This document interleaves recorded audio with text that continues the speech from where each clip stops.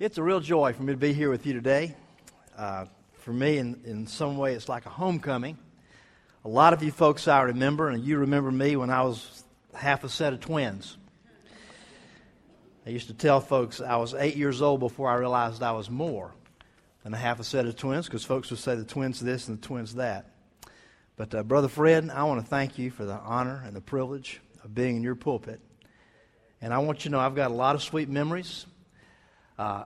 It is almost impossible for me to realize that this is Davidson High School.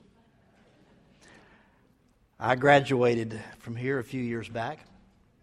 I met my wife here and had a lot of good memories. So it's good to be here. I'm excited that you're getting into the new facility. And I want to give you a word of exhortation. That building is not going to fill itself. And the most effective thing that you can do as a member of the body here is when you meet somebody, whether it's a neighbor or a friend or somebody at the store, ask them. I mean, you say, this is too simple. No, it's not. It really works. Ask them, do you go to church anywhere? They say, well, no, not really. Or I go to that church down there, but we hadn't been in a long time. Why don't you come to church with me? Fern, by the way, my wife, Fern, asked me to tell you she's sorry she couldn't be here. She loves Brother Fred. Brother Fred did our wedding years ago. And Brother Ed both of them were incredible mentors for me. And so, for us, it's just a real honor to be back. But I was going to say a word about Fern was going through Kroger. Now, Kroger is just one of the stores up in Nashville where we lived. And there was a guy there named Bert. Bert was the cashier.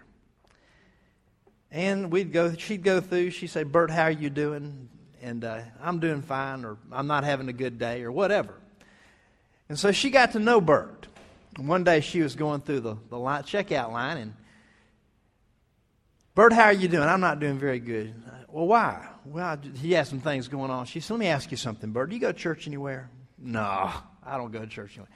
She said, I want to invite you to be my guest at church. Next Sunday morning, Bert shows up to church with us. He did not realize that Fern was the pastor's wife. He learned that real fast.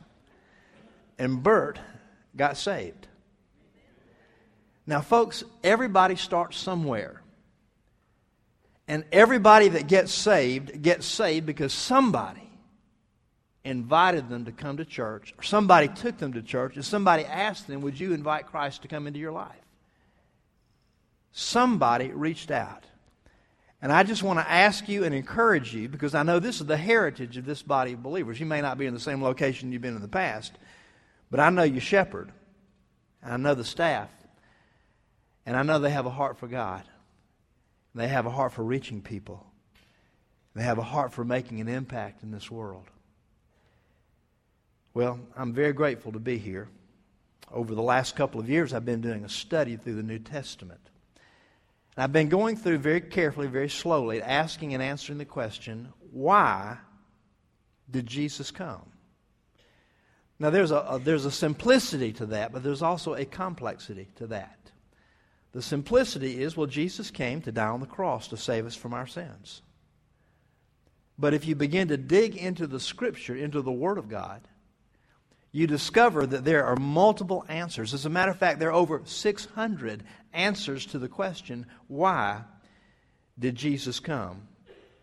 And what I'd like to do today is just take a small sliver of the answers. And you'll find this in the book of 1 John. And I'd like to ask you to read with me from 1 John chapter 1 through verse 1 on to verse 4. Now, I don't know the culture of the church here. Why don't y'all stand with me while I read the Word of God in honor of the Word of God. And I'll give you an apology on the front end. I'm reading out of a New American Standard. And so if this translation is not quite like your translation, I appreciate your patience with me. The Word of God says this: what was from the beginning, what we have heard, what we have seen with our eyes, what we have looked at and touched with our hands concerning the word of life. And the life was manifested, and we have seen and testify and proclaim to you the eternal life which was with the Father and was manifested to us. What we have seen and heard we proclaim to you also, so that you too may have fellowship with us. And indeed our fellowship is with the Father and with His Son, Jesus Christ. And these things we write so that our joy may be made complete. Pray with me, please. Father, this moment, we've been in your presence. The Word of God says, where two or more gathered in your name, you're here. Father, we enter into your presence with thanksgiving and with praise. And so, Father, we're glad to be here. It's a joy to be here. And Father, we just want to pray that you'll help us to put down everything that will be a worry or a concern or something that we have preoccupying our minds and our thoughts. And Father, help us to realize that no matter how big the difficulties we're going through, you're a lot bigger. And there's nothing we face, nothing we deal with, nothing we're confronted with that you cannot handle. Father, speak to us today. Lord, bless your people. Open the Word of God to us. We pray this in Jesus' name. Amen. You may be seated.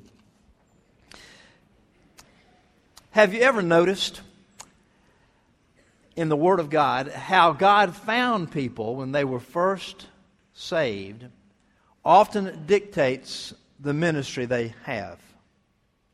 For example, Peter was a fisherman. And when we first discover Peter, what was he doing? He was fishing. Paul was a tent maker. And he was used of God greatly to build the superstructure of the church. And when we first meet John, even though his family was in the fishing business, he wasn't fishing. Do you remember what he was doing? He was mending nets. He was the guy that came along behind the others, and when something was going wrong, he fixed it. And when he wrote the Gospel of John, supernaturally inspired by the Holy Spirit, but when he wrote the Gospel of John, it was to contradict and to straighten out some things that were going wrong in the early church. There were people who weren't quite sure if Jesus was God or not. And then there were other issues that came up, and so he wrote his little epistles, 1 John, 2 John, 3 John. And then, of course, he did the culminating book in the Bible, the book of Revelation, which, with great symbolism, gave us the unfolding of world history. Now, we're looking here at the first epistle of John, 1 John, not the gospel, the first epistle. And there are two issues that have been plaguing the early church at this time. On the one hand, you have what we call the Judaizers or the Ebionites. And these are the people who said, listen, you can be saved, you can come to Jesus as long as you keep all of the law and do everything that the Jews are required to do. You become a Jew and then you can come to Jesus. Well, Paul knew that didn't work. He tried it. And so that was one group that was problematic. And Paul deals with that very thoroughly in Galatians and Romans and other places. And then there was the Gnostic crowd. Now, the Gnostics were the intellectuals. You know how smart they are because if you talk to them, they'll tell you. I know some people like that. But the Gnostics had a theory. And part of their theory was that Jesus didn't really come in the flesh. He just kind of appeared to be human, but he wasn't really human. They were extremely confused about how God himself could come in the flesh. And so I want you to notice how John begins the first epistle of John. For those who think that maybe Jesus really did not come in the flesh, he talks about human perception, how we know things. We have sensory perceptions. Now look at it. Verse 1. He's laying out what was from the beginning, what we have heard. That's what we hear with our ears. What we have seen with our eyes. what we've looked at and touched with our hands, 3 of the 5 senses. He says, we saw Jesus. We touched Jesus. We heard Jesus. We saw Jesus. And he's very clear to let us know who Jesus is. Now, what I'd like to do today is ask and answer the question from John, in 1 John, why did Jesus come? As a matter of fact, here in 1 John, he gives us 9 answers, and I'll try to be very brief with all of them. But I know that the one thing about this church and Brother Fred is there's not a clock in here for a reason. But I promise I'll let you out on time. So why did Jesus come? There are 9 answers. Now, for you, you may have a different question. What difference does it make? Well, it makes difference in 2 directions. First of all, the truth of the matter is, a lot of you that I know, or I remember, or you remember me. But there are a lot of you here that I don't know. And the truth is, I'm not sure who's saved and who's not saved. But there's some of you who have never given your life to Jesus Christ, and I'm telling you, when you come to the end of life's destiny and journey, and you get ready to step from this side to the other side, the only thing that's really going to be of importance is this. Do you have a relationship with Jesus Christ? And some of you have never taken that step of faith. Now listen, you can grow up, you can be in church, you can be around Christian people, but you have to choose to give your life to Christ. And for some of you, that's an important thing that you've not yet done. Now, there's a second group here, and that's the rest of us who want to grow. And you and I will grow as we learn and understand who Jesus is and why He came. So the question is this, why did Jesus come? There are 9 answers in 1 John, so look with me. And I'm just going to walk through the text. Notice with me, number 1, Jesus came to provide a remedy for sin. Verse 7, the Word of God says, but if we walk in the light as He Himself is in the light, we have fellowship with one another, and the blood of Jesus, His Son, cleanses us from all sin. Jesus came to provide a remedy for sin. Now, sin is passive indifference towards God. I don't care about God. Or it's an active rebellion against God. In chapter 3, verse 4, the Scripture says it's breaking God's law. It's a disregard for God's standards. God, I don't care what you have to say.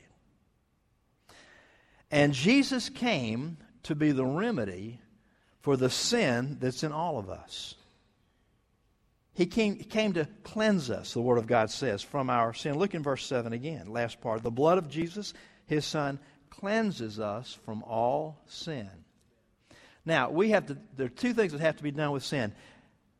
First of all, something has to happen in me and something has to happen in God. See, so what happens in me, I have to be cleansed from my sin, but in God, with God, He has to forgive our sins. He's got a record of our sins.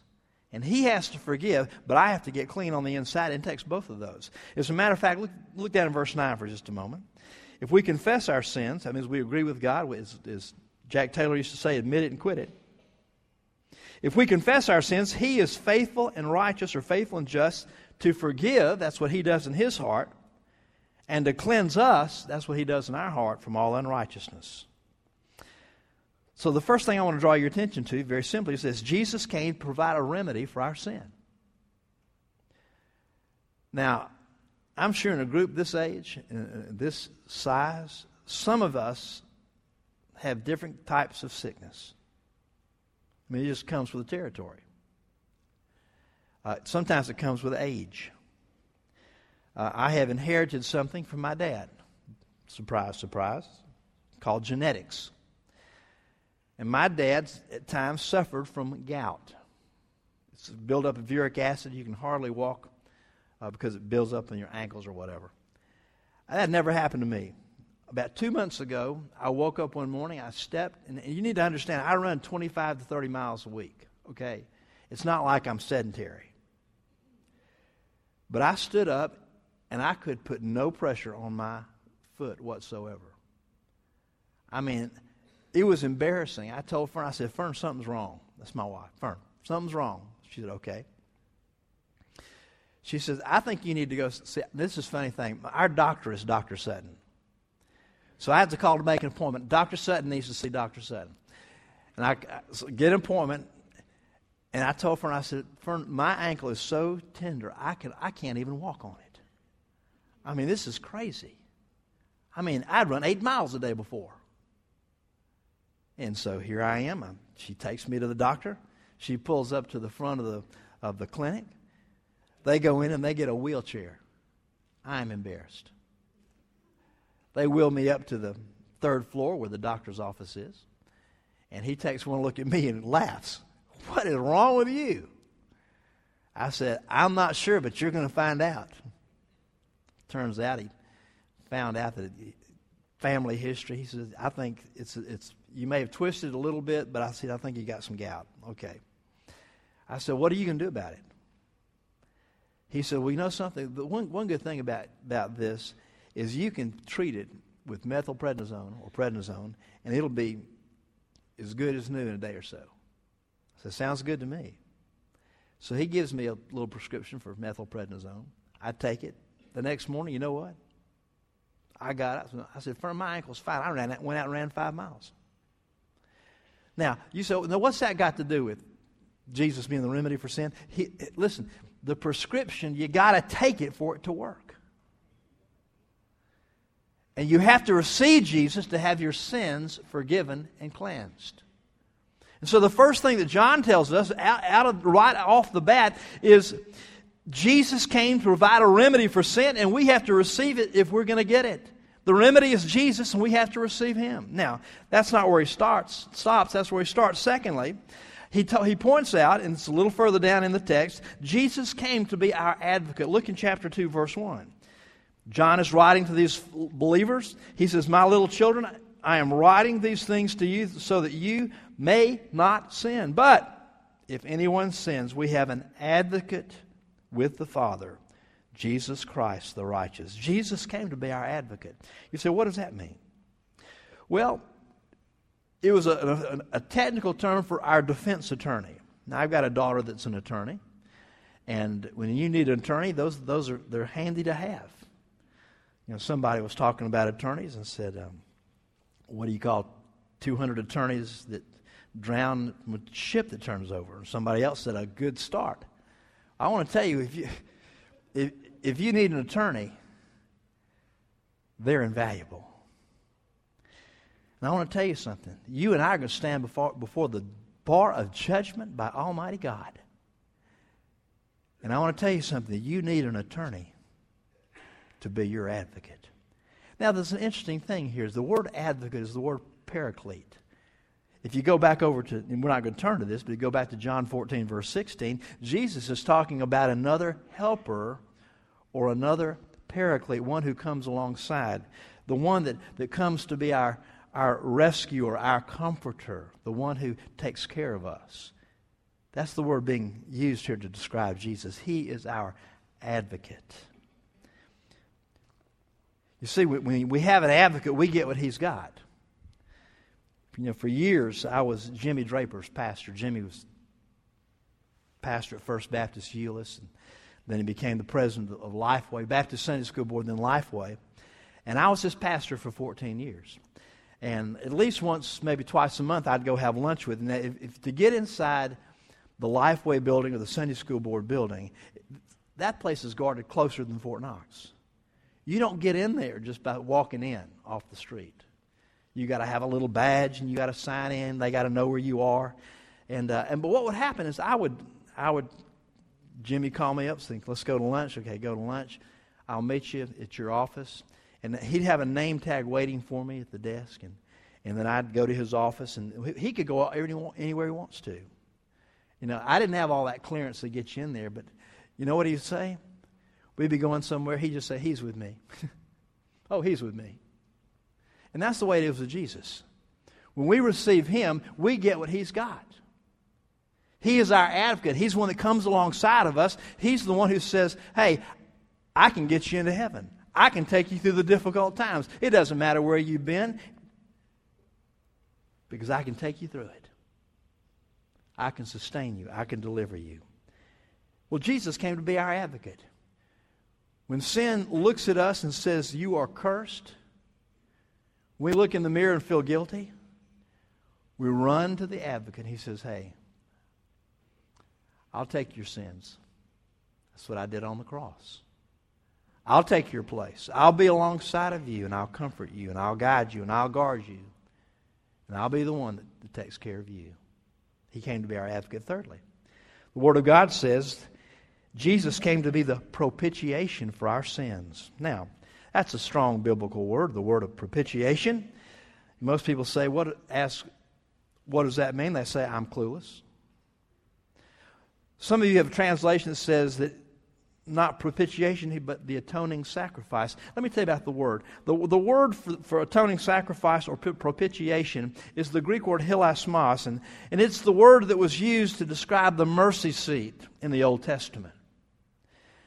And every year the high priest would go in and sprinkle the blood on the mercy seat. And the Word of God says the Father looked at the blood and passed over the sin. It's the word that was used the night of the Passover. When the Word of God says that all the plagues had come over Egypt and there was one left. And the Lord told Moses and Aaron, you tell the people to take a lamb, spotless lamb, and on that night, I'm telling you, I want you to sacrifice the lamb and put the blood on the doorpost and over the lintel. And when the death angel passes over, he said, when I see the blood, I will pass over your home. And so all over Egypt, death came to every home that was not covered under the blood. And the Word of God says that for us, that Jesus is our propitiation. And God looks, and His judgment comes towards us, and we're covered under the blood of Jesus. That's what happened at the cross, by the way. And we're covered under the blood of Jesus, and the Lord says, I'm passing over because of the blood. That sin's already been paid for. That sin's already been dealt with. And Jesus is our propitiation. And that's what happened at the cross. Now, the next three answers to why Jesus came all use the word manifest. The word manifest means to appear. It was actually used in verse 1 where it says the Son of God the life was manifested, and we've seen and testified and proclaimed to you the eternal life.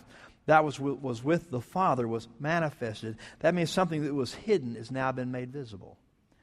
And three things we're told have been manifested now. They're used 7 times in 1 John. But number 4, the fourth answer to why Jesus came, is Jesus was manifested to take away sin. Look in verse 5, chapter 3. The Word says, and you know that He appeared, or He was manifested, in order to take away sins. I'll tell you something. When Jesus started His public ministry, John the Baptist was preaching on the River Jordan. And you remember one day Jesus came walking in His direction, and John the Baptist pointed to Him and said, behold the Lamb of God that takes away the sin of the world. You see, Jesus was manifested to take away sins. And it doesn't matter what you've done or failed to do. It doesn't matter how many times you've sinned or what kind of sin you've committed. The Bible tells us that Jesus Christ came to take away your sins. And my friend, when you receive Him by faith, He says, I become the sin bearer for them. When you receive Jesus Christ, He takes your sin upon Himself. Now, your sin is going to be punished. But we would much prefer to have it punished in Jesus. That's what happened on the cross. And He became our substitute on the cross. And the Word of God says from Isaiah 53, the Father laid upon Him the iniquity of us all. Jesus was manifested to take away sins. That's the fourth answer. The fifth answer is this. Jesus was also manifested to destroy the works of the devil. Look in chapter 3, verse 8. The Word says, the Son of God appeared for this purpose, to destroy the works of the devil. Now, I don't know about you, but I'm pretty convinced the devil's been real busy these days. I look at all the deceit. I look at all the depravity. And I look at all the problems in our world. You know what I sum it up with? It's this. The devil has been real busy. Now let me say this. There's some people who don't believe in the devil. And if that's you, he's got you right where he wants you. There is a force of evil and a power of evil in this world that has been unleashed. And the truth of the matter is, in the United States, it's been unleashed on us.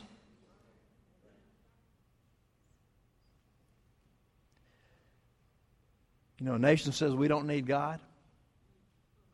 God says, really? Let me show you how deeply you need me. So all he has to do is take his hand of protection off of us. What do you think happened on 9/11? He just took his hand of protection off. So what's going to put that hand of protection back on? The prayers of God's people. The prayers of God's people. But I want to tell you, Jesus came for a reason. You begin to look at the complexity of it. And part of that reason is this: he came to destroy the works of the devil. You know, you may think, well, I've got some secret sins. I've got some things hidden that nobody knows about. Well, God knows about it. The devil knows about it, okay? You maybe think, the devil is just killing me. I am self-destructing. There's hope for you. There's hope for you. Because there's an advocate in Jesus Christ. And he came for a reason. He came to destroy the works of the devil. And he'll destroy the works of the devil in you.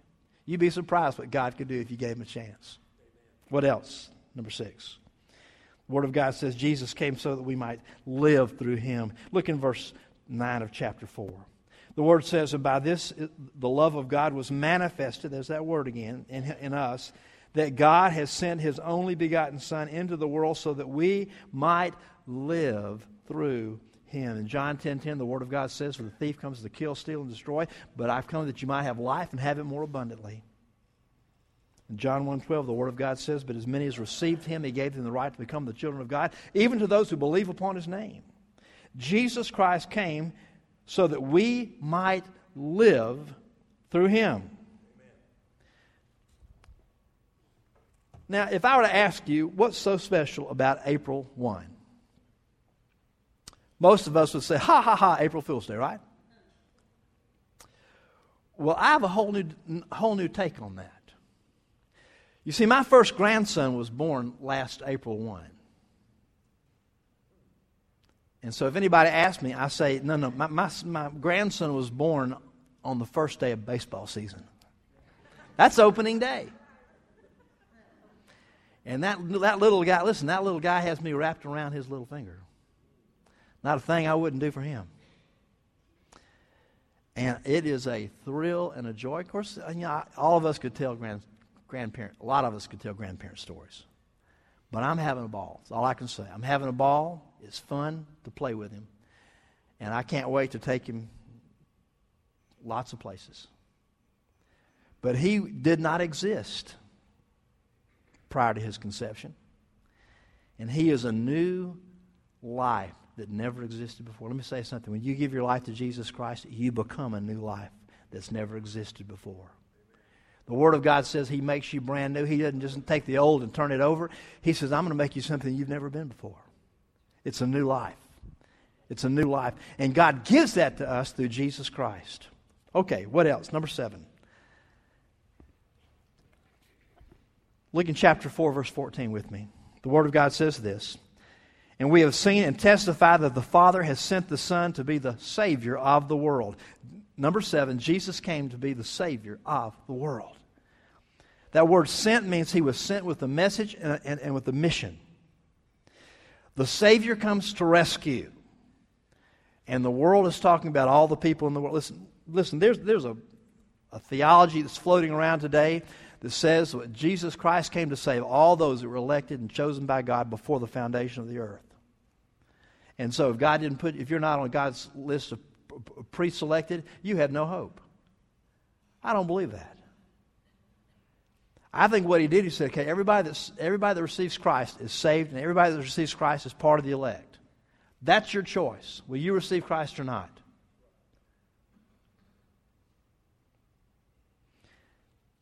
And when the Word says He came to be the Savior of the world, He's not saying He came to be the Savior for a part of the world or some in the world. He came to be the only Savior, the only option, the only provision for man's sin. His name is Jesus.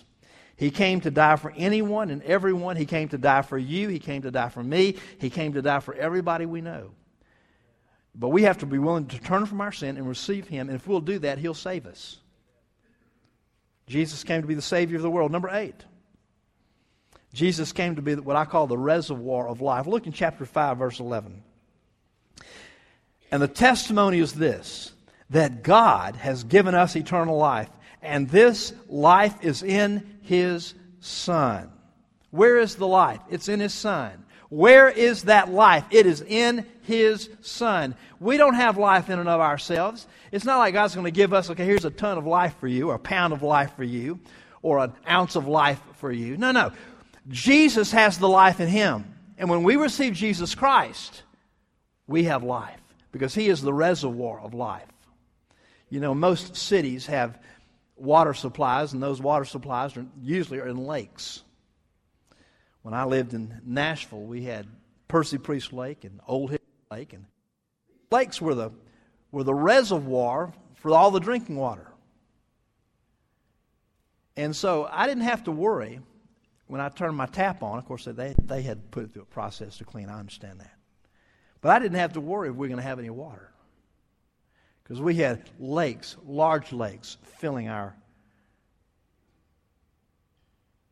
water supply. Jesus is the reservoir of life.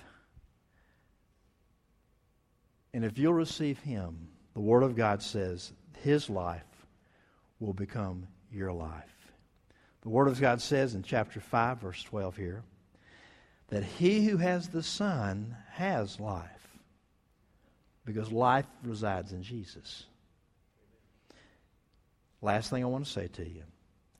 Jesus came to give us understanding. Looking down in verse 20, chapter 5.